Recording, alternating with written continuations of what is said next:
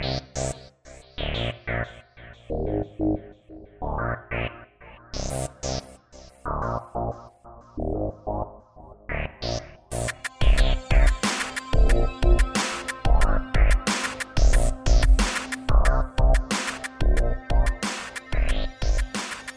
right. So if you're watching on Facebook Live, we are basically just live broadcasting the recording of our podcast. So this audio will be available later. And but we thought some of you are on Facebook, you might want to chime in here. So I think I got all my channels up and going. We got sound. We're good to go. I've got Bro Jinkmann with me here today. That's your permanent name in my family, by the way. So good. Makes you a lot more hip, relevant, credible in today's climate. It makes me a bro. That's right. So what we're going to do today is talk about all kinds of stuff. I mean, current issues. So we have a desire to help our people think, to teach, to shepherd. We're certainly not 100% right about everything, but we want to think through events in light of biblical worldview and the gospel and things like that. And I'm going to do a handful of these. I've got 3 of these scheduled this week, 2 with Redeemer members and 1 with another local pastor. So hopefully this stuff is helpful for you. So current events, I'm thinking more focused on the Floyd issue and the protests, not coronavirus. That's over. Coronavirus. It's over. Apparently, at least for some things. I have to look up who this was. CDC, WHO, someone said that they do not consider coronavirus a risk for protests against racism. Like, it's not a big enough risk that they would suggest not to do that. But they would suggest not protesting against stay-at-home orders. The risk comparison is different. So that's very scientific. Yeah. So there's that, just informing everyone up front. So there's a lot, man. There's a lot going on, and do you have a starting point where you'd like to come in, Joe? Okay. Well, let's start. You submitted or sent me a paper that you had written. Did you just write that for one of your classes or something? Yeah. Okay. And it was an exposition of the parable of the Good Samaritan. Right. Right? And we won't read it here, but we can post that and share that for anyone who's interested. So that's maybe a good place to start, and we'll go from there. I also asked our church to submit questions, and I've got some of that. Interestingly, all the questions, I said, hey, you can just post questions here, or you can message them to me privately, and they were all sent privately. What they don't know is I'm going to read their names out loud as we read the questions, so much for that. No, I'm just kidding. We won't do that. But, Joe, any theories on what that might mean? It might mean nothing. It might be a coincidence. Why all the questions came privately instead of on the public? I don't know. Come on, man. Make some judgments. There's enough Let's speculation. judge people. There's enough speculation. Well, I'm going to speculate that people aren't comfortable necessarily with everyone knowing what they think. I think that's true. So as we're doing this, feel free to, if you're watching live on Facebook, feel free to comment there or message me privately on Facebook with any other questions or topics you'd like us to bring up. So you wrote this paper on the parable of the Good Samaritan, and let's read it. You do want to read it? Not the paper, the parable. The parabola. Yeah, it's Luke 10:25-37. Yeah, so let's actually read the Bible here, and then we'll kind of get at why you thought it was relevant for the moment. You want me to read it? Yeah. And behold, a lawyer stood up to him. Let me start again. And behold, a lawyer stood up to him. Stood up to put him to the test, saying, Teacher, what shall I do to inherit eternal life? Now remember, a lawyer is one who interprets the law in Judaism, not like a lawyer we would think of. Teacher, what shall I do to inherit eternal life? He said to him, what is written in the law? How do you read it? And he answered, you shall love the Lord your God with all your heart and with all your soul and with all your strength and with all your mind, and your neighbor as yourself. And he said to him, you have answered correctly. Do this, and you will live. But he, desiring to justify himself, said to Jesus, and who is my neighbor? Jesus replied, a man was going down from Jerusalem to Jericho, and he fell among robbers, who stripped him and beat him and departed, leaving him half dead. Now, by chance, a priest was going down that road, and when he saw him, he passed by on the other side. So likewise a Levite, when he came to the place and saw him, passed by on the other side. But a Samaritan, as he journeyed, came to where he was, and when he saw him, he had compassion. He went to him and bound up his wounds, pouring on oil and wine. Then he set him on his own animal and brought him to an inn and took care of him. And the next day he took out 2 denarii and gave them to the innkeeper, saying, take care of him, and whatever more you spend I will repay you when I come back. Which of these 3 do you think proved to be a neighbor to the man who fell among the robbers? He said, the one who showed him mercy. And Jesus said to him, you go and do likewise. Okay, that's it, folks. See ya. Signing off. Go and do likewise. Did Jesus pull the old kind of like liberal subjective interpretation, like, how do you read it? What does this passage mean to you? That's kind of what he did. Well, kind of. It was common practice, though, in rabbinical debate and things to do that, to say, how do you read this? How do you interpret it? How do you? And they'd go back and forth. It was kind of a common way to do that.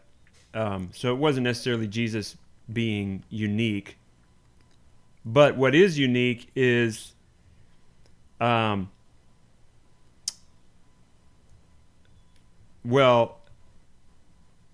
I shouldn't say. I think what's interesting is it is a matter of interpretation, right? It is a matter of how do you interpret the law. So one of the things that, we talk about prejudice. Well, that word means to prejudge. That's what the word means. So you prejudge, but not you're judging, in other words, before you have grounds on which to judge. So when we talk about prejudice, especially racial prejudice, we're saying you're prejudging a person based on the color of their skin or on what the culture that goes with that color of skin, and you're judging it without one of the cultures that goes with that color of skin. Right. And you're saying, this is who you are, therefore this is how I can treat you, but it's not based on actually that person. It's not based on who they are. It's not based on what you know of them. It's because you don't know them often. So you are prejudging them according to something. The question is, what is that? It's not based on what they have done or not done necessarily.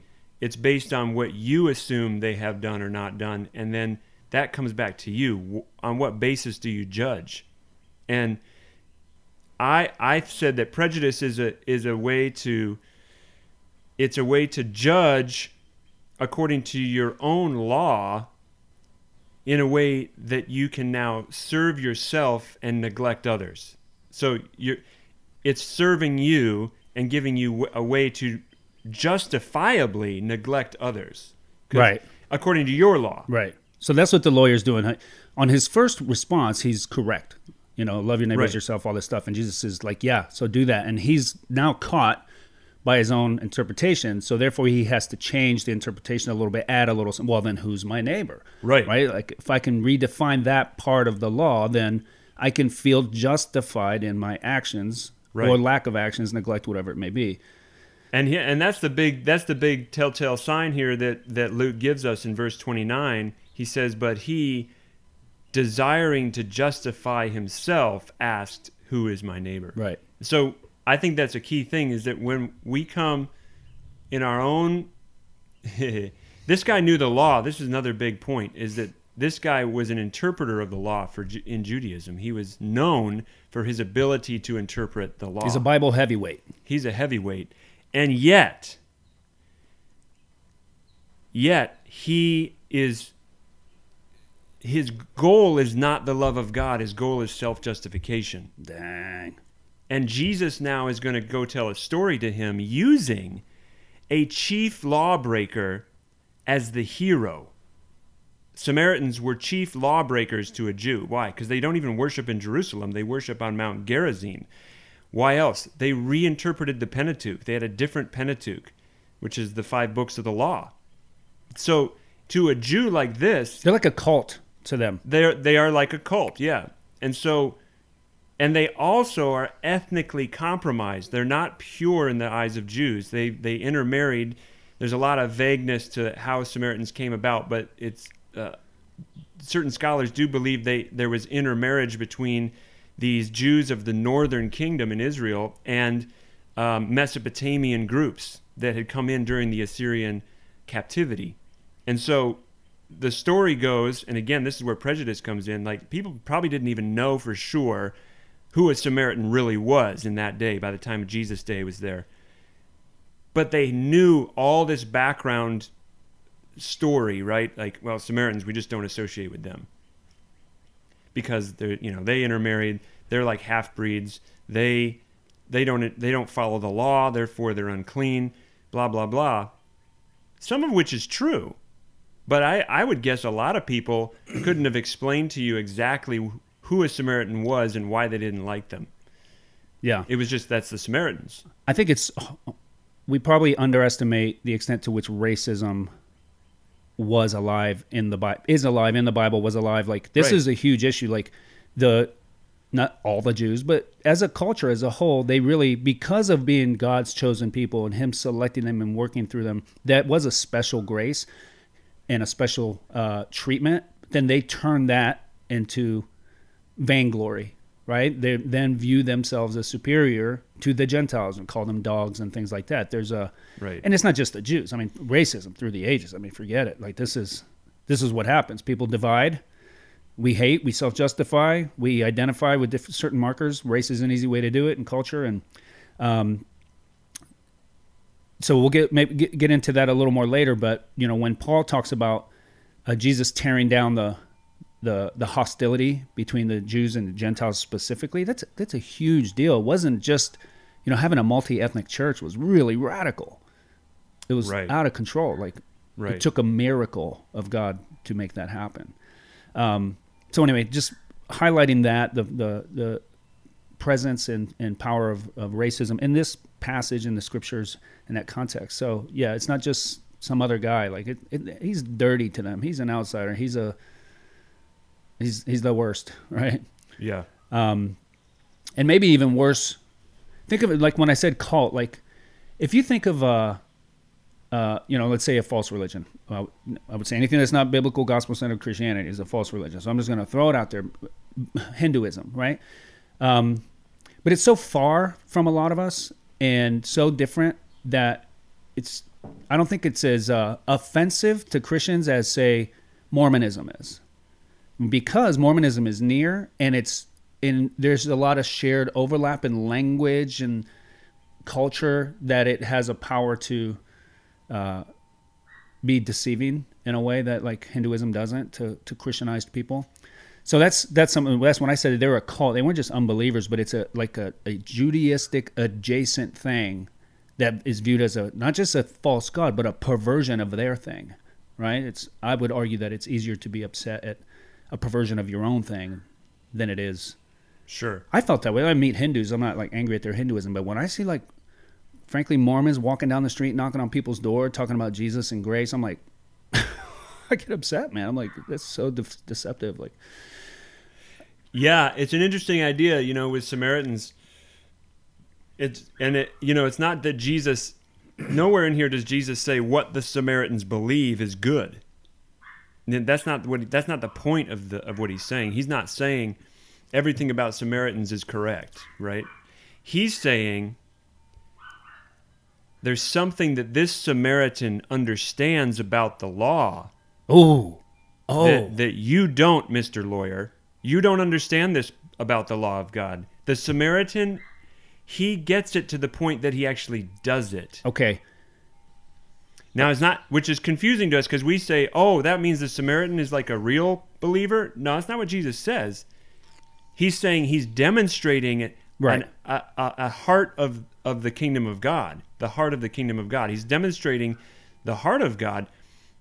And we think that that means it justifies the entirety of what he believes. But that's not what Jesus is saying. It's kind of like when Jesus holds up the prostitute. He's not saying prostitution is great. Right. Or he holds up the Gentile. He's not saying the way of the Gentile is great. He's saying, but they are actually seeing something that you, who have the law, don't see. All right. Bring it home, Joe. How is this relevant Well, today? Go ahead. I mean, I think it's relevant in that we're wondering how to. Maybe one question is, how do we confront prejudice in ourselves or in others?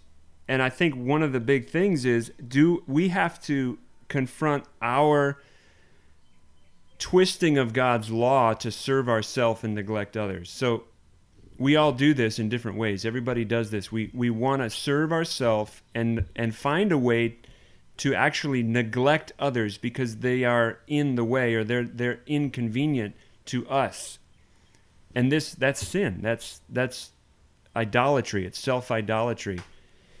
And it plays out in the area of prejudice. It plays out in the area of racism. It plays out in what we're seeing right now in our culture. And so I'm just saying it starts at a very base level, right? Like you acknowledge, how are you, even in the name of something that is good, like the law of God, how are you actually using that to serve, to defend yourself, and find a way to not care for the other?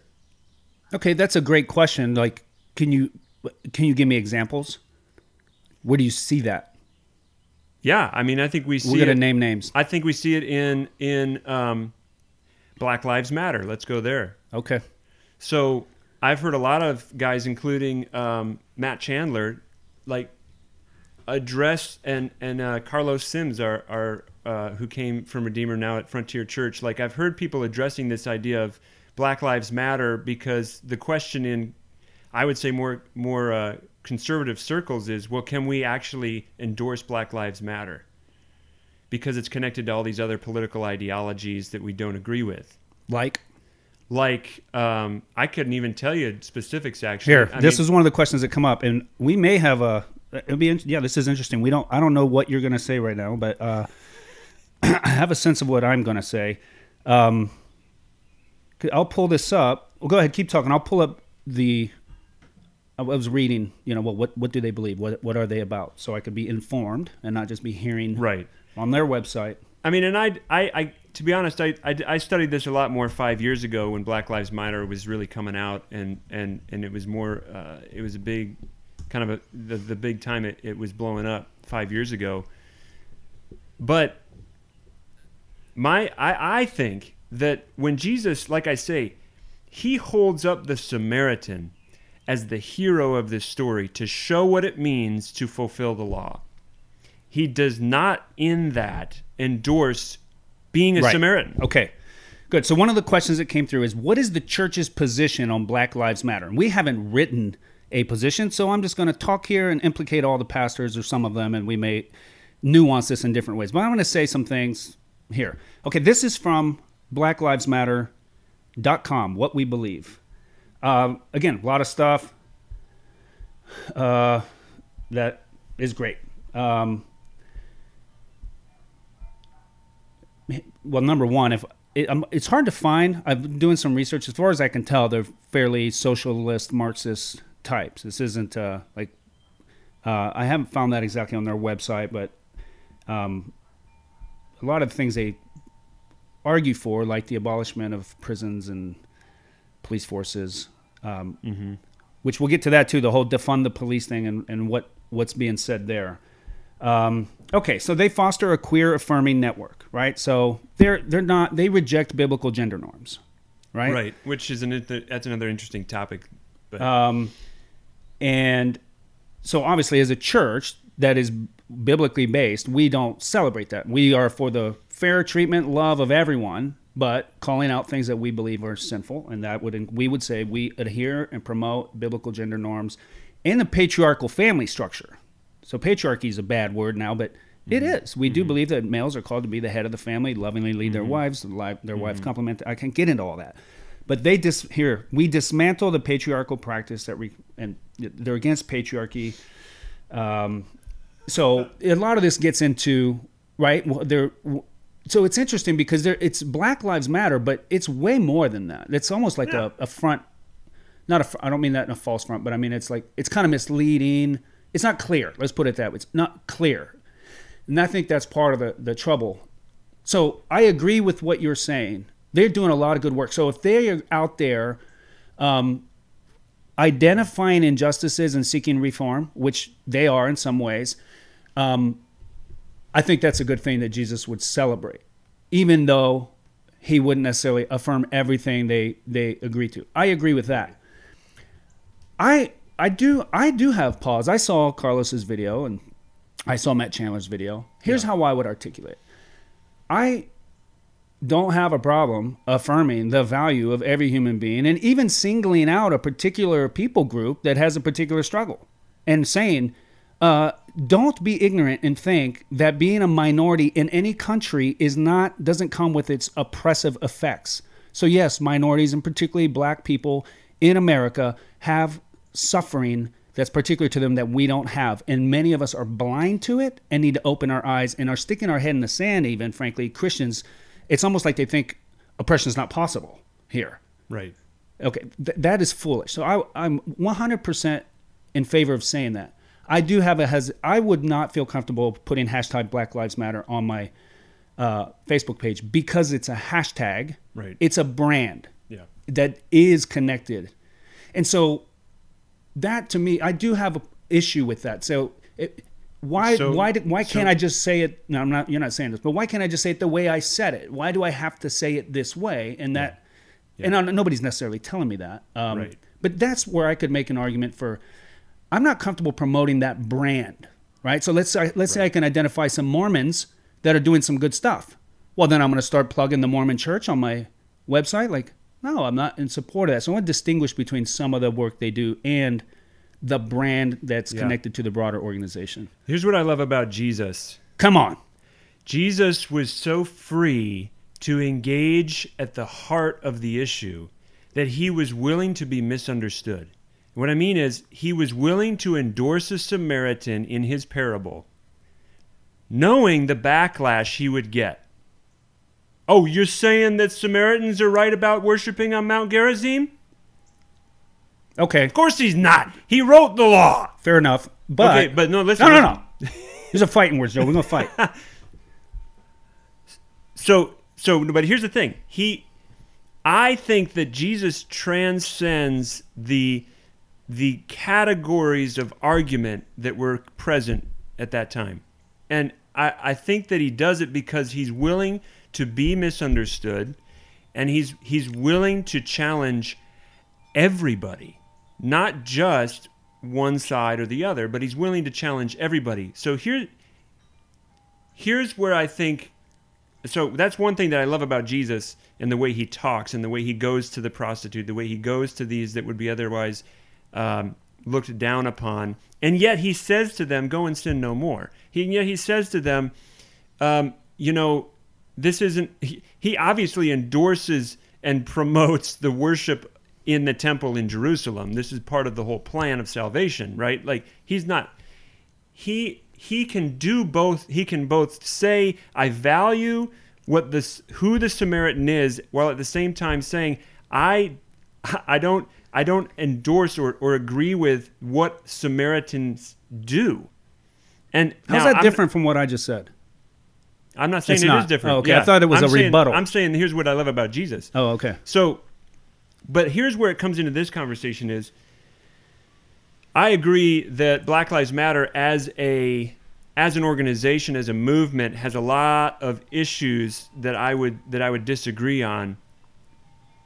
I don't have a problem saying Black Lives Matter.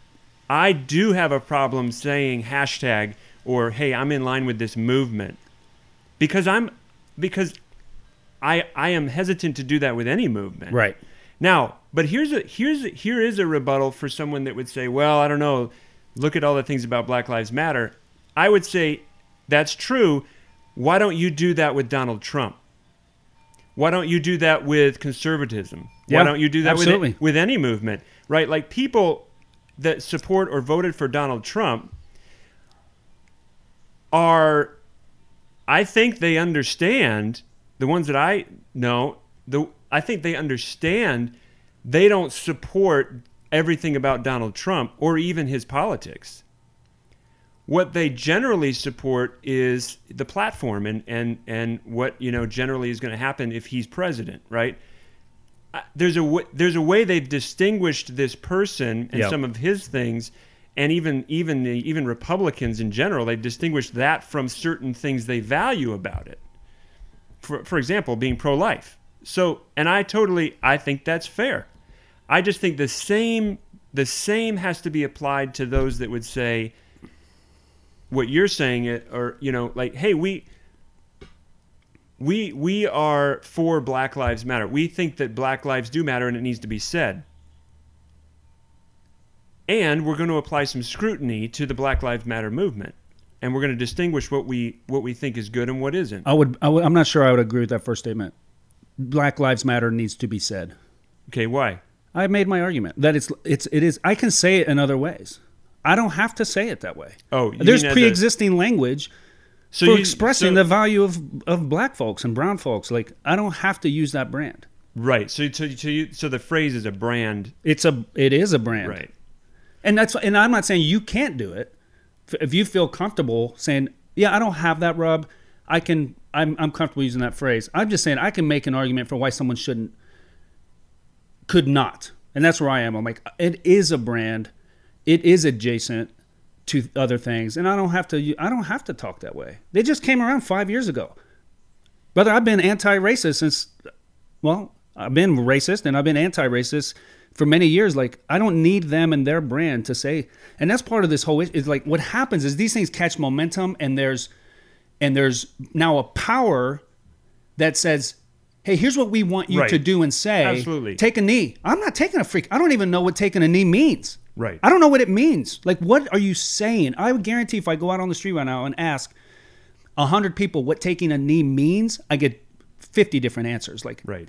So I'm with you on that. I'm with you in terms of not endorsing or promoting the movement of it. Right. But you just don't feel that it's, and I would say promoting that phrase does that in my mind, for me. Sure. So it's not as simple as calling out pastors to repent who won't do that. I don't think I'm in sin for that. I might be if there's some secret reason I'm not wanting to do it. Right. And what are your actions showing? And what are your other words showing? Right.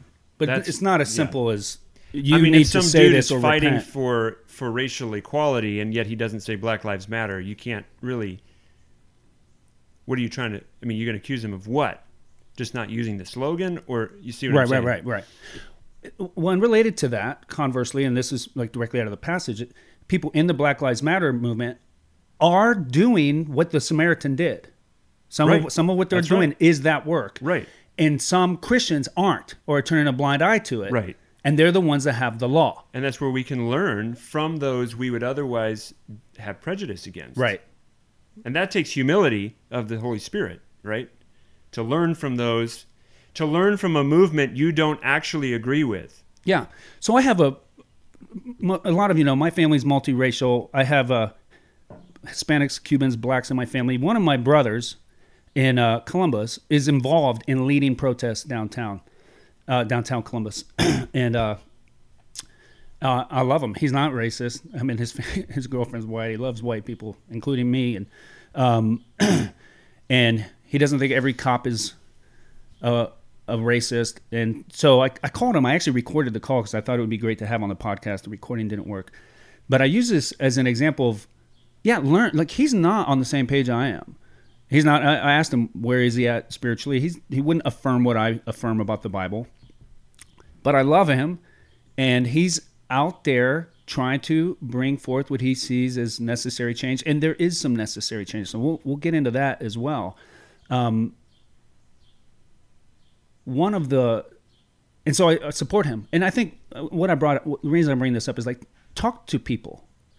Like, right? Have you ever had a conversation with someone who's like a loving, understanding conversation with someone who is a Samaritan, right? And understood why they're doing the things they're doing. And some of it you might agree with 50% of it or 25% of it, but you can come away understanding and frankly encouraged. Like, wow, okay, my brother's out there and he wants peaceful protests. Yeah. Ask him, what do you think? He doesn't want the looting and all that stuff. He says it's a distraction from what they're doing. And he's given his life to this. And that might be an overstatement. He's given his time and energy to that right now. So knowing people, having those conversations, parsing stuff out can really help a lot to drop a lot of the tendencies to justify. That's another big thing right there.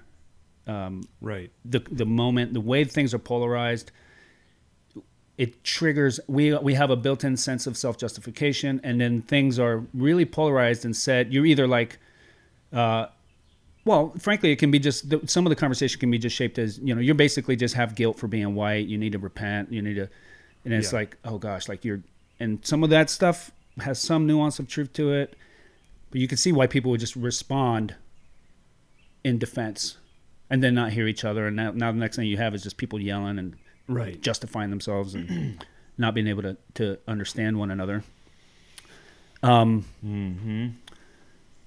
So we don't have a position as a church on Black Lives Matter. That's how I articulate. You heard Joe's articulation. And if you have more questions on that, feel free to reach out. Joe, I have questions here that were sent in, but any other things we want to tease out particularly related to this parable or some of the issues implications you were drawing? Well, I think that, most of it came out there, but I think it's a helpful parable that does actually apply to the issue of racial prejudice. I think it biblically, exegetically, you can safely do that. It's not just making it fit, because this is a racial issue between Jews and Samaritans. It is also a religious issue. It's both. And I think that we can read it and learn from it in how we approach someone that we deem to be wrong or that we deem to be problematic or different than us, and that we can come away and say, oh, there's ways that I can learn from this, and there's ways that Jesus is leading me towards those people, because here's the kicker in this parable. The Samaritan points to Jesus. Yeah. So not only is Jesus highlighting him in this story, but he's a type of Jesus. Okay. The Samaritan comes to the man that's left for dead, and he gives his time and his money to this man. Jesus not only gives time and money, he gives his whole life to those who were dead. Yeah. And so this is a big deal. Like, it's, again, if we were thinking about it, think about the person that you have prejudice against or that you don't value. And think about that person being held up as one who points to Jesus. That's powerful. And that's good. Jesus is much better, obviously. He's a true better Samaritan. But that's what Jesus is doing in this parable. Absolutely. And he says, go and do likewise. And then he went and did likewise. And he did it. Yeah. And he's saying to us, follow me in that. And that's what I love about Jesus, and I want us to keep coming back to is Jesus, and the way the Scripture points to Jesus is that we have to come out of our shells of the way we interpret Christianity and living a holy life, and we need to constantly be checked in our hearts by the truth of who Jesus is, and how is that shown to us in Scripture. And if we're honest and looking at the passages like this one, it's going to be uncomfortable. It really is. It's going to be uncomfortable. I listened to Candace Owens. I know that's another hot topic. Well, Candace Owens says this, and she's a conservative young black woman who's a commentator, and she has attacked George Floyd's character because he has a criminal record, and he was high when he was arrested and then killed. And I think that this is another way that we are quick to dismiss issues based on particulars of people. And this goes on in the church all the time, right? Like, well, did you see the way they parent their kids? Well, did you hear that, they watch this show on Netflix? So I'm not sure we can listen Which to... show? I don't know. I don't watch Netflix, but... Holy. But I watch YouTube. We do this a lot. We find a way, again, to justify ourselves and neglect others. Yep. Especially if they're saying things we don't want to do. And I think Jesus just obliterates that category of thinking and that way of thinking, and he comes against it. Very strongly comes against it. Yep. And I think that we do that with people. I mean, I understand George Floyd had a criminal record. Honestly, it's kind of irrelevant. That's irrelevant. And it's not irrelevant. It's completely irrelevant. It's irrelevant to his death and to the larger issues of race in our country. Now, the other thing I've heard is, and this is one of the questions that came in, what do we do with this video montage that was put out by a conservative group that has a bunch of black people challenging the narrative we're hearing on broader media? Can we play that? You want to play? It's long. It's pretty like 13 minutes. Let's just hear a little bit of it. Yeah, when you get 13 minutes. But I've seen clips like this. Challenging. Oh, no. No, I can't do that because I've got the audio. Oh, wait. Watch this. Boom. I'll pull up the video, but what do you think is relevant? So basically, you got different commentators, different actors, and they're all black, and they're kind of challenging the more what we would call a liberal view of the black community that says, poor them and things. And they're saying, no, it's our fault. Black on black crime is actually way higher than police brutality statistics and all this. And hey, so let's listen. I got to put up here. This is religion to me. Morgan Freeman. It's a good excuse for not getting there. Where are we in the United States? Oh, there's a handful of part in wealth distribution, or either a mindset that you can't Today? or cannot. Yeah. No. You don't? No, I don't. You and I, we're proof. Why would race have anything to do with it? Put your mind to what you want to do and go for that. It's kind of like religion to me. It's a good excuse for not getting there. Where are we in the United States of America so this in is race relations? Lil Wayne. What you see from day to day in your life? Skip, they wouldn't want to ask me that. They wouldn't want my answer to represent it because God knows I have been nothing but blessed. My whole path. Straight Calvinist. These 33 years have been nothing but a blessing. It's all a blessing. I have never, never is a strong word, I've never dealt with racism, and I'm glad I didn't have to. There is a class of colored people who make a business of keeping the troubles, the wrongs, and the hardships of the Negro race before the public. Some of these people do not want the Negro to lose his grievances because they do not want to lose their jobs. There is a certain class of race. Again, you can find these videos online. The point is there are black people that aren't necessarily having the same narrative or point of view as others, right? I don't know if you can't believe this guy. He said Negro. So you can't say Negro, even if you're black, I think. So he's discredited. This is an important question, because I do hear that. Listen, we need to listen to the black community. But is there one voice? Who is that? Right. You mean my brother? Right. Have you talked to him? Do you know what he thinks? Right. Do you mean Morgan Freeman? Do you mean Black Lives Matter? They're not all saying the same thing. Some of them, who? So I think it's a fair question, right? Yeah. What do we make of? And so we have people. This is sent to us from someone in our church. What do you think of this? How do you respond to these issues? So go, Joe. Yeah, I think there is a classic tokenism that can happen in any of these race debates, which is, hey, we found somebody from that side, so to speak, to bring a different perspective. And so it counts 10 times more because they're from that community, so to speak. And I think there's validity to that, right? Because it's showing the different perspectives within one group that we put together often. And I think that's valuable to hear, there's a lot of different perspectives coming from this group that we have deemed as one common thing. And it's like, that's helpful to, one, see that diversity of thought.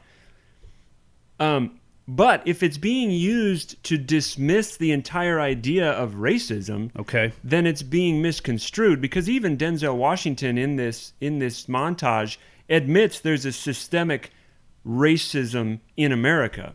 He's not saying there isn't. He's just saying, what's the solution? And the solution to him is different than what some of the more broad voices would be saying the solution is, like Barack Obama or somebody like that. He's saying, no. I get that we have racial inequality, but how does it change? Well, I think it changes with the family. We need more fathers, and I think that. But where did the fathers go? Why did they go? Are they incarcerated? Is there why are they incarcerated? Is there bias to how many are incarcerated?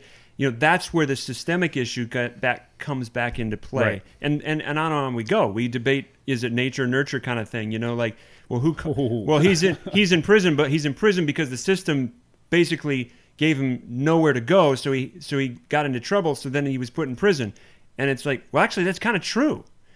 But what's also true? Well, he's responsible, like Morgan Freeman is saying. You are responsible as an individual. And how does that work? So, I mean, we have this is our theology. So you're just applying. So let's just back this up. We are simultaneously unable and constrained by reality and responsible. Just I am what's the word for that? I forget it. Compatibilist. Yeah. Right? So we are each born into a system run by the devil, unable. Right. I mean, ultimately it's run by God, but the God of this world at some level, he's running, the earth and the sons of God and sin, and I can't help my anger. Yeah. I can't help. So I am a victim in one sense and unable to change. And yet I am not at all absolved of responsibility for my sin, right? That's Romans 9, all over the Bible. So just apply that. We can say that about any situation. So if you take an impoverished child growing up in a really dysfunctional culture that you wouldn't want to move to, and the proof is you haven't, you don't want to live there. You work hard to give your kids different advantages. When people grow up in these disadvantaged scenarios, in one sense, they are trapped. They don't have the options. They can't help it. Now God could intervene in some way and enlighten and bring mentors and that kind of thing, but they are trapped and they're responsible. So I'm just taking that point you made and broadening it back out and say this is just our theology applied, really. Like, if you kill someone, you killed them, and no amount of well, I was born poor is like, oh, okay, then you get off because of that. Like, and again, why do we take one side or the other in this issue? Self-justification. I think most of the time it's self-justification and a way to not have to care for another. Not engaged. So if it's the side that says poor me, the system's against me, well, there's a lot of issues there, because I think there's a whole group in society that would love to control a population. I'm not going to get too much into that, but people will take advantage of the idea that you need help, right? So let me help you. Oh, and with that, that's kind of what that guy was saying. Let me tell you how to think. Let me tell you how to vote. Let me tell you how to... Okay, so we know that there's that going on in society, that people take advantage of the needs of others and then act like they actually care, but they don't. But there's also the desire to just get off the hook. Yeah. Especially if you're in that position where, it's not my fault. But the other side says, hey, look, you're responsible. And if you don't do your part, I don't have to care for you. Right. If you don't get out of jail and stop doing drugs, then I don't have to care for you.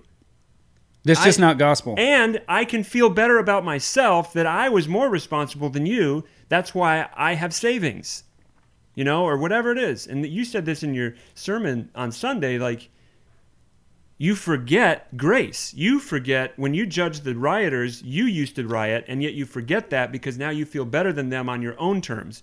And it makes you angry now because it's self-justified. And you went through that in a personal story. I wasn't expecting a therapy session here, Joe. And you're expressing that side of it where you start to not have grace because it's about pulling yourself by your own bootstraps. You forget the gospel. So there's both sides are seeking to self-justify and to find a way to not have responsibility. And here's the deal. I think that when we look at videos like that, we have to think this way. We have to be like, well, that's a good point, Morgan Freeman. Yeah, but overall, is that a reason now for me to not care about the issues that are being brought up? Is that a reason to disengage then and just say the media is blowing this up? I don't think so, because I think we're still in this position of our churches are not multicultural for the most part. We're still divided. And the question is that all right? I don't think it is. No. So every church in Cedar Rapids should have an equally proportioned distribution of all the ethnicities, thereby ensuring that only the majority white church actually exists and all the few black people are distributed among all the churches, and we erase their culture and it's a new colonialism? No, is that what you're saying? No, because you just made you assumed it has to become law. No, I just mean that would. I know that even if it just happened organically, so I'm curious about that. I'm certainly. I think it'd be great. I do think that if we look at the book of Acts, it progressively becomes multicultural. Now, that doesn't just mean multi-ethnic and different skin colors. It means all kinds of things. It means just geographic where you're from. It means class in society, and especially Jew-Gentile in that time. So in the book of Acts, like Antioch was this the first kind of multicultural group, and they start to send out to the nations. But what we see in that is, I do think there's something about the kingdom of God that will reflect what the kingdom of God is in the way people gather. And I don't think it's necessarily.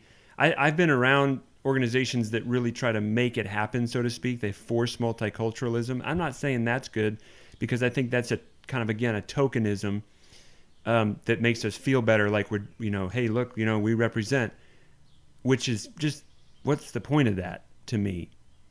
But if you are living in a way that I think is faithful to like how Jesus lives and talks, some of that's going to manifest inevitably. I think people from different backgrounds will feel invited. They'll feel like there's a space. And I'm not saying that has to be a certain percentage, or it's bad if you're mostly a white church, because Cedar Rapids is mostly white. So also you have to look at the demographic of your community. I mean, you can't expect your church to be a perfect mix if your community isn't. But I do think the church should lead the way in a community that is somewhat homogenized or more monocultural. So the church should lead the way in breaking out of that, I think, because that's what the kingdom of God is like. Now, again, that doesn't mean force it or, hey, you're doing a bad thing because you're mostly a white church. It just means, is there something to learn here? Is God going to teach us something here? Are we open to that? So I really do think that, and yeah, I get it. I get why we have the struggles we have, but yeah. So regarding just some final comments on the video and that type of thinking, or number one, we need to bring the truth of the Bible to bear on everything. So Morgan Freeman is a human and he has his perspective, and that's fine. But if what we're hearing from him takes our thoughts to an unbiblical place, then that's not good. He seems to have a pretty positive, like, hey, you know what? Let's just stop talking about race and it'll go away. And I just don't think that's true. I don't think that's biblical. Or Lil Wayne experienced, I've never experienced racism, and I've got all these. Well, that's his perspective, and I guess he, for some reason, feels that way. But for me, it's very very simple. I'm speaking particularly to predominantly white, majority culture evangelicals right now.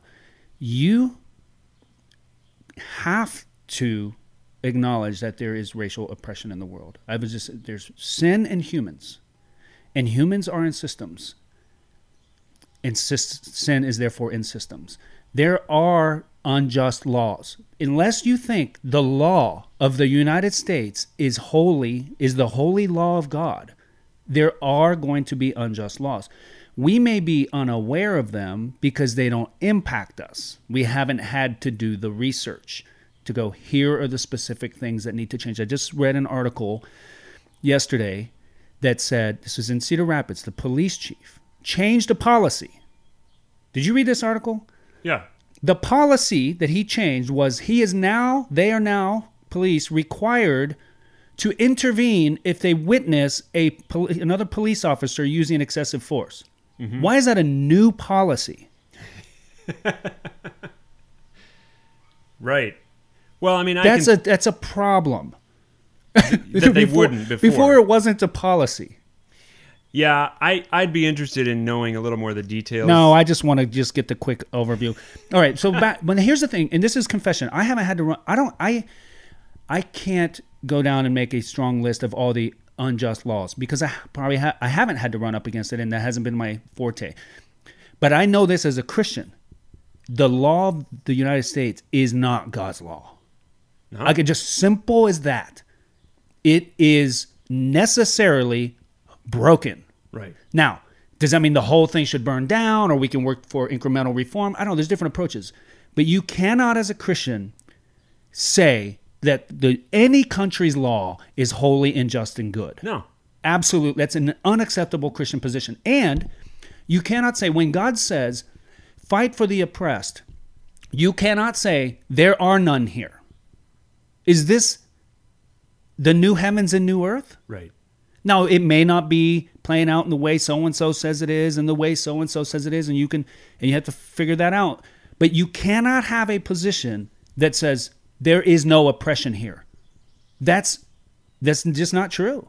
So there's some big theological pegs that you can put in really quickly that protect you when Morgan Freeman says, yeah, race is not a problem anymore. It's like, I'm glad that's your experience and you feel that way, but that's not flying in my worldview. It's impossible that would not be the case. It's impossible because we live in a fallen world. And I do as I hear them, I see them out there posting stuff. I talk with people who are just like, man, I just think we're living in the past. Racism is a thing of the past. Slavery's over. Jim Crow's over. I mean, Ben Shapiro. I heard him. I listened to him. He says, Jim Crow laws is over. There is not one unjust. Show me one unjust law, and we'll fight against it. You can't just fight, like general racism. What are the unjust laws? What are the unjust laws? He apparently thinks there are no unjust laws, and that racism is a thing of the past that we need to stop bringing up. And I just disagree with him, even though I listen to him. Right. By the way, our goal in this podcast is to fight. Is to make everybody mad. Yeah. No. That's what we're doing. Well, I hope not. Saying, I hope. But that's... Well, go ahead. I hope we can listen to reason. Right. And some of you might go, oh, I hadn't thought of it that way. But of course there has to be oppression. And I'm not saying that you are a bad racist who wants to kill black people. Jesus, man, I'm not saying that. Right. I'm just saying, have you traced some of these thoughts out? And that's where I would push against the other side. That goes, you are necessarily guilty of racism because you were born into a white, dominant culture. And I go, no, and I don't carry the sins of my fathers either. Someone asked me that, what about the sins of our fathers? Like, bro, I don't carry my own sins. They're at the cross. So I certainly don't carry the sins of my fathers. Are there things that in history that have modern implications that we should look at? Yes. Right. So, yeah, maybe everybody's mad. Well, these are fighting words. But these are fighting words. And I think that, again, that's what I love about Jesus. And I'm not saying we're being like Jesus here, but I think that I really think if we looked deeply at the way he spoke and what he did and then what the church did, it would be very challenging to us. Here's something that I feel very strongly about right now is that as in general as in the evangelical community in America, and I know that gets thrown out there all the time, but I do think this is true, that as a whole, when we think about who are our prophets, we go to the Gospel Coalition, we go to, I don't know, what else? What else is John Piper. John Piper, Billy Graham, Franklin Graham. Ooh. We look to these, these kind of represent evangelicalism, and I think that we are protecting something that is not good. As a whole, we're protecting an identity, we're protecting freedoms, we're protecting comforts, we're protecting familiarity, we're protecting something that is actually, like this lawyer, not the true law, not the gospel, not the kingdom. I don't see what's offensive about that. That's what I think.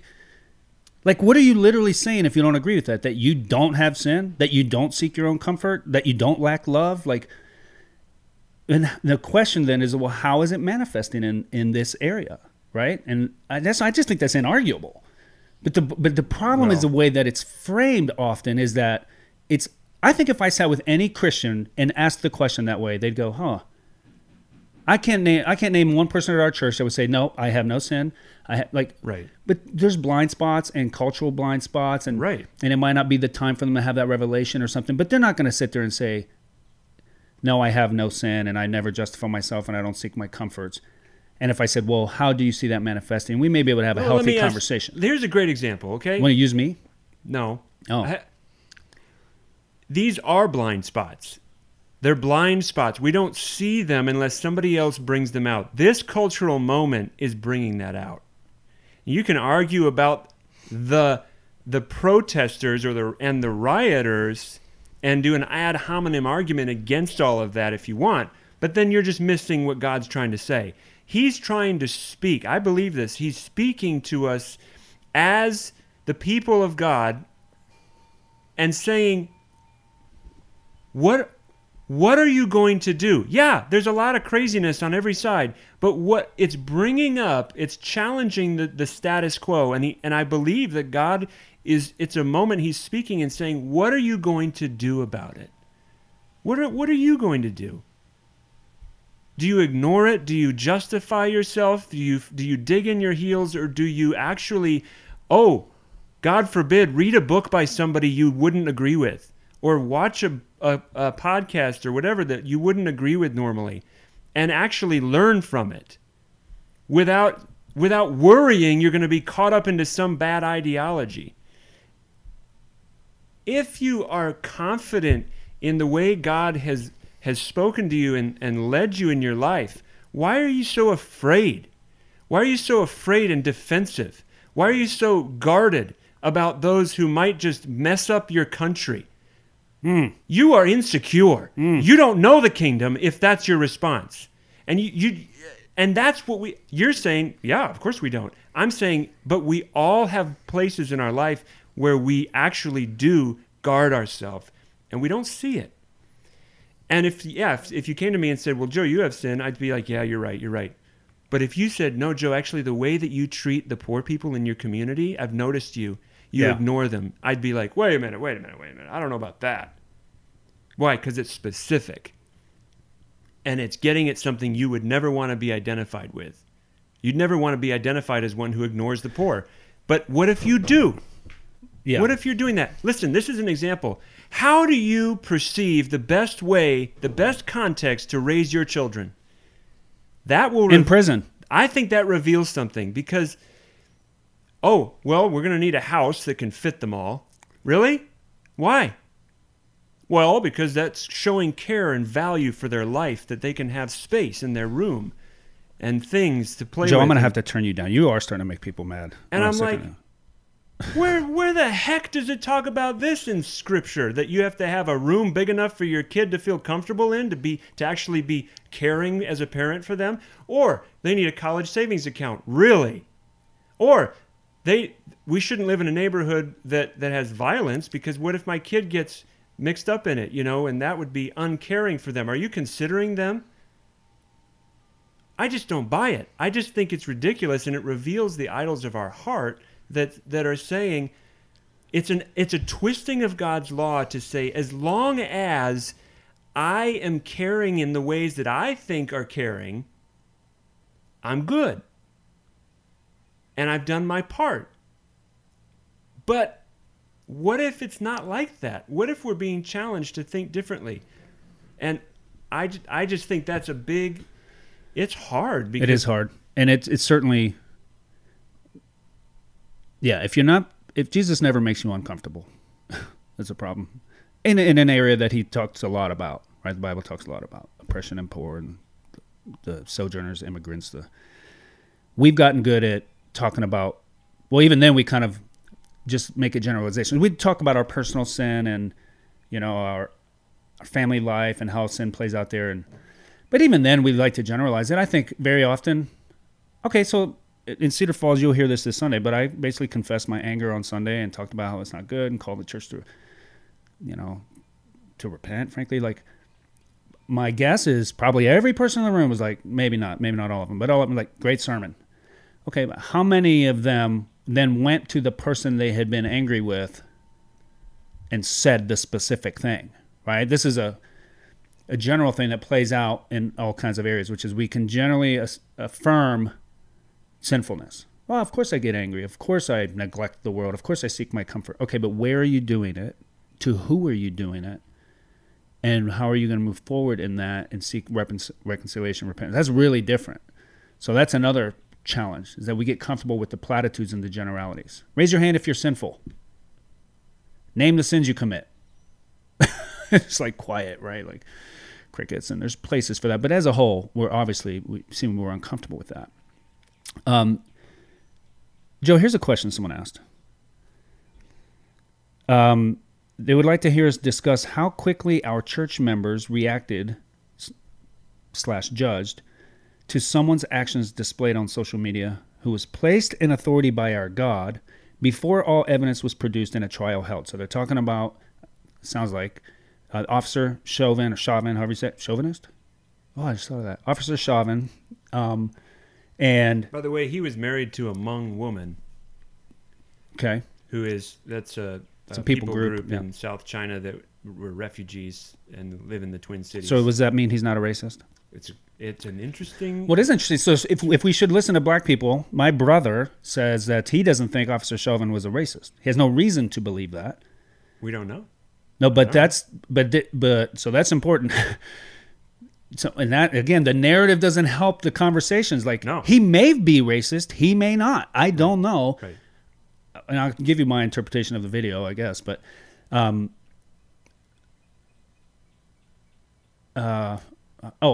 you're saying he's married to a Hmong woman, but she's probably just token. She divorced him the day he was arrested. Well, because she saw the video and realized he was racist. It's a little complicated, isn't it? Oh. Okay, so right here, number one, she says he was placed in authority by our God. Well, that's true. Now, just to say everyone's placed where they are by God. I wouldn't say that makes them free of any kind of scrutiny. I mean, she may not be implicating that, but so I'll just speak to that a little bit. But the question then is, it gets into this idea, and we've seen this a lot over the last several years, is trial by social media. So before there's a trial, and you go down, you can apply this to all kinds of stuff, but specifically staying on topic with black kids being killed or harmed by cops, the verdict is out, and this is probably the clearest video. Well, there's a couple other ones, Eric Garner. There's sometimes you don't even have a video, you just have a story, right? So-and-so got shot with his hands up, and there's a response without evidence in a trial. And obviously, I think she views that as problematic. Why is the church being so quick to judge? Hey, we've declared this guy guilty. Which is a whole nother thing. Like, oh my gosh. Listen to Ben Shapiro talk about what Chauvin will be charged with. And, there's a tendency to want a higher charge. But the problem being, it has to be the right charge. So if you could charge him with first-degree murder, but you can't prove intent, he'll actually get off. So you don't just want the highest charge, you want the right charge. But anyway, the idea being, he's already been declared guilty. He is a racist murderer. What do you think about that, Joe? Yeah, I agree with her. Whoops. Well, we haven't named names. We know Yeah. their gender. Everybody should be innocent until proven guilty. That is the way it should work. However, the video complicates things. That's where this is different. You know, we have a video now that everybody is seeing online. That now I'm not saying it's conclusive because videos don't have the whole context either, but everybody is seeing this man literally die, and then they do the autopsy, and there's different, depending on who did the autopsy, they're getting different causes of death. Oh my gosh, this thing is not over.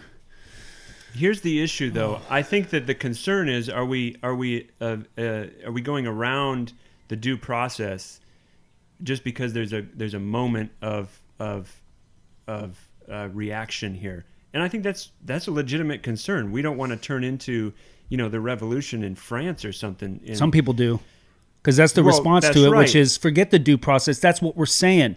We're saying the process is screwed, and it's going to be proven. Maybe if he gets charged with the wrong thing and gets off. The only trouble is, I guess somebody's going to come in with another process. Yeah. And who controls that? And the Marxists. Right? They want blood in the streets, Joe. They're out there. Somebody's controlling that. I know people who are saying, go ahead. I agree with the concern. I do think it's not a. I agree that we have to still look towards the due process and say, we're not going to jump to conclusions. But the video, again, adds this element that helps people make conclusions. And I think we have to understand that and say, yeah, there's a video that everybody's seeing here, which is different than, well, I heard or he said. It's like, well, I watched. And so now it's, well, what do we charge him with? That's a legitimate question, and that shouldn't be influenced by the rage. And so I just would say, yeah, absolutely, we need to be considerate of due process and but also, like, one personalizes this. If I showed you video of someone beating up your daughter in a park, and I'm saying, and you're angry, I'm like, hey man, hold on, wait for the trial. Right. Maybe there is context. Who knows what she said? But man, you just like you're going to be upset. You're going to want justice. You're going to assume what that justice is based on what you saw. So in general, you're saying, generally lean into and trust the process, but it's understandable why there has been this reaction, and I agree with that. Yeah, and I would say on the flip side of that, the argument is, hey, where's the due process for all of these falsely charged black criminals, quote unquote criminals? Like, Just Mercy is a movie that you can watch for free right now. It's a book that was written about falsely accused men, and I think just men. I think it's just men on death row, and it's amazing that they don't get due process. And that's the whole point. Is like, well, yeah, you're saying now that you want due process for this cop. Well, let's grant her the benefit of the doubt and say she would also want due process for them. Yeah, and I'm just speaking to a broader issue now, but that's the whole argument, is where there hasn't been due process for all these others. And so, but the way to say you want due process for them is not to say, hey, forget due process for the other. We still are saying we want due process for everybody, and let's look at where it's been. There's been an inequity in that. So anyway, it's a loaded issue. So again, I'm going to be doing a handful of these podcasts this week because I want to, frankly, I just want to be able to speak. I feel like that's part of my role and calling, and particularly to Redeemer Church. And so we're going to put out quite a bit of content. I have a couple more things probably want to get through here with Joe. See if I can find this. Man, one guy sent me like 30 questions. I was like, oh no, I ain't got time for that. Let's change gears here a little bit because I want to talk about this, and I'll get back to current issues, particularly with police reform and things like that in upcoming episodes this week. We'll do several, but this is a little different. This is related. Okay, I would like to know the church's stance on BLM. We talked about that a bit. When will social distancing in the church be back to normal or be non-existent? and they're linked, these issues. I'm concerned now that we are putting the protest on the Facebook pages, the church Facebook page groups, and I feel we have opened the door for what people are passionate about. We're okay to go to protest, but have to social distance and leave 5 minutes after service. My concern is our religious freedoms are getting ignored at church. Okay. Number one, we generally dissuade posting about other outside events in our Facebook groups. A couple of those have slipped through the cracks. I've talked to a couple people that have posted that stuff. And particularly, we shared something about, other churches joining for prayer. I think that's pretty, not non-controversial. I would not be encouraging our people to, if you want to do it on your personal Facebook, fine, but using our Facebook to post any events. It's a public library book reading, frankly, but especially anything as hot as this, like protests. Like, even though I would say on one hand, there needs to be reform and I support people protesting, it's not something that our church is officially going to sponsor. And especially these things go so crazy. Like I would, that was an error on our part, letting that slip through the cracks. So just affirm that that's not appropriate. I don't post about abortion protests and things. Those things happen. And so let me just affirm that. I think there's some, frankly, deception and dishonesty and just bullcrap going on. Like the media is so caught. The world, racism right now is the number one sin. Right? It's like the worst thing you can do. Not apparently sexual assault. The way you can tell, one, all the fervor, but number two, the fact that the public protest with thousands of people together, close, yelling, is deemed important enough to negate stay-at-home orders or avoiding large groups. Like, this is the one thing. Like I mentioned, I think I mentioned it earlier at the beginning of the podcast. But if you want to protest stay-at-home orders, they literally say that's not acceptable. I can go to a protest with 10,000 people, but I can't go to my church with more than 135 in Cedar Rapids. I have to maintain 6 feet social distancing. I think that's hypocrisy. I think it's bullcrap. I am in agreement with this person. When is it going to end? When are we going to not have to social distance at church anymore? I don't know. I shared an article with him. I've shared it before. I'll put it online that kind of sums up my view on this. And what I'm trying to do is balance a lot of things. And at some point, and it's not just me, it's the whole PT. I'm influencing that for sure. But I'm going to generally tend toward submission to law. Like that's our default. Like, if the cop says pull over, you pull over. If they say, look, they've written laws and say, hey, you need to keep social distancing, like, I'm going to do that. At some point, it may come, and we've talked about this, it may come a time when we say, no, actually, we have hired you to work for us and serve the public good, and you aren't doing that. You're putting unjust restrictions on businesses, churches, families. Frankly, dude, this is some straight up bull crap. We've had funerals in our church where they weren't allowed to invite people. Yeah. But thousands of people can go to the George Floyd funeral. That is hypocrisy and bull crap. I'm not in favor of that. Does that mean necessarily then that I'm going to lead my church in protest? Maybe.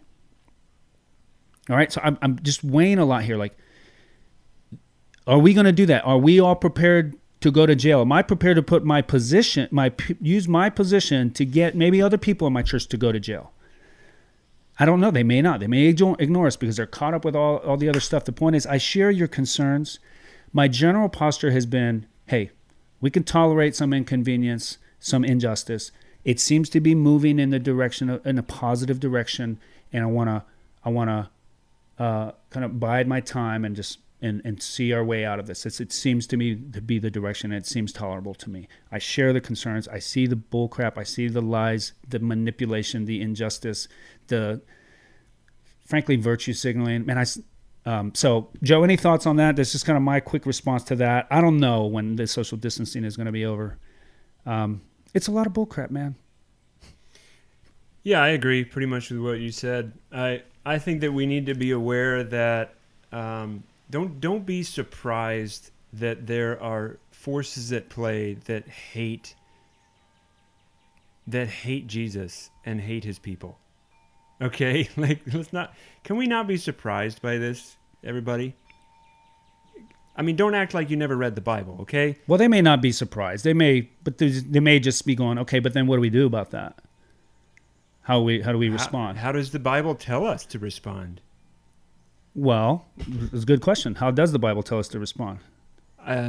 Well, I think there's ways that if there are lines where they say, hey, you can't actually, you need to bow your knee to the cultural God, and we say no, we're not going to do that. Question is, what does that look like? When does that time come? I personally believe that time is coming here. I think it will largely surround the issue of LGBT. That's another issue, and I think it's going to be the inroad, the deep inroad to that is going to be racial equality, which is going to bleed right into all sexual expression and how that's viewed. So that's a different subject for a different day. But I do think the day is coming, and we are going to have to respond in some way. I don't think, though, that the primary way is to defend. I don't think the primary way, even when you react and say, no, I won't bow the knee, you're not defending anything. You are saying, I worship this God, and he says this is what we do. We worship him alone. This is what he says is good. We follow this. You're not so much defending a way of life when it comes to that. So with the social distancing, yeah, I can see it. I can see it coming down to just saying, "Hey, we're going to gather. We're going to gather, regardless of what the guidelines are. We're going to gather." And I think, I'm not saying this right now because I think we are gathering right now, so we're good. Well, but without some of the restrictions and yeah, and I guess I would say if this continues forever, a year and long, then.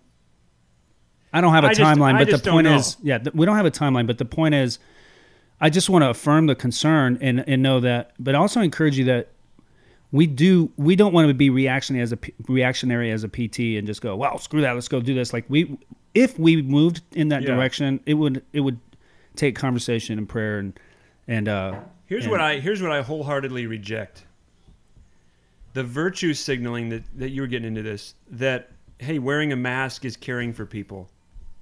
No, just stop. Social distancing is caring for people. Maybe. I don't know. But certainly it's not the end all be all of what it means to care about people right now. These are the things that, so if you don't do that, because clearly the protests are not doing this. So. Right. So are they loving people or not? I'm confused, right? And I'm not saying don't protest. I'm saying let's be honest about this whole social distancing thing. Yeah. I mean, I see it all the time where it's hey, we really need to be doing this because it's caring for our neighbors, loving our neighbor, to social distance. And I guess in some cases I think that's true. You're concerned for someone's health. Absolutely. But now it's become more of a virtue signal, not so much a practical, this is actually caring for somebody's health. It's more, well, it appears to communicate that you care about somebody's health. And that's different to me. So I have the solution because I noticed something. So who do you have to social distance from? Like if we go to church, they say, 6 feet between other family units. It just doesn't even make sense. No. Can we just be honest? It doesn't make a difference. All right, I said it. Now go ahead. Tell me why. There is a study the CDC published that said it made any difference in the transmission of this coronavirus, this COVID-19.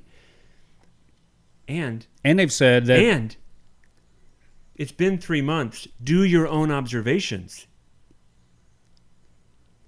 Is it really making a difference significantly to do this 6 feet apart? we've gathered at church. Game over. I mean, if this is going to be spread, yeah, it's kind of an arbitrary line. line. Any difference It's an if you're arbitrary 6 line. feet apart. So here's the thing: you're allowed to. If I show up at church separately than you, then I have to maintain social distance. If we go together, we don't. So like I can go to a restaurant with you right now, and we'll sit us together at the same booth. But if I show up separately, if we're different groups, to put us booths apart. So the key is to all travel as one. Okay, so we get a big bus that can seat like 250 people, and we all show up as one unit. Oh, this isn't a serious proposal, but I'm just pointing out more of the absurdities in it. So, yeah, I'm over it. And again, I do think if you have certain concerns for your own health and you want to stay at home, I understand. Yeah. But we're talking about the mass gatherings. We're talking about if you are going out. And what we're being told to do, not what we right. choose to do based on our own concerns or whatever. Yeah. So, okay. Well, we've gone an hour and 20. Yeah.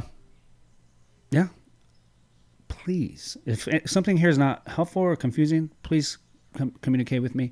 I'll be nice. I want to help us think. And we do want to look. What we believe is everybody has errors and everybody has holes in their game, and we as Christians should be the first to admit that and see that, because it's a systemic truth because of sin and our own experience. So let's be tender-hearted and patient, fruit of the Spirit, and then from there exercise discernment and wisdom and ask questions. And but again, big part of it is our heart posture. Are we just threatened and angry, and I've been there, and so let's check that, and then look at Jesus, be thankful for His grace, forgiveness, and then go and do likewise. Right? So, Joe, any final thoughts, exhortations? No, you've said enough. Yeah. Okay. Cool. Thank you all for tuning in. We'll see you.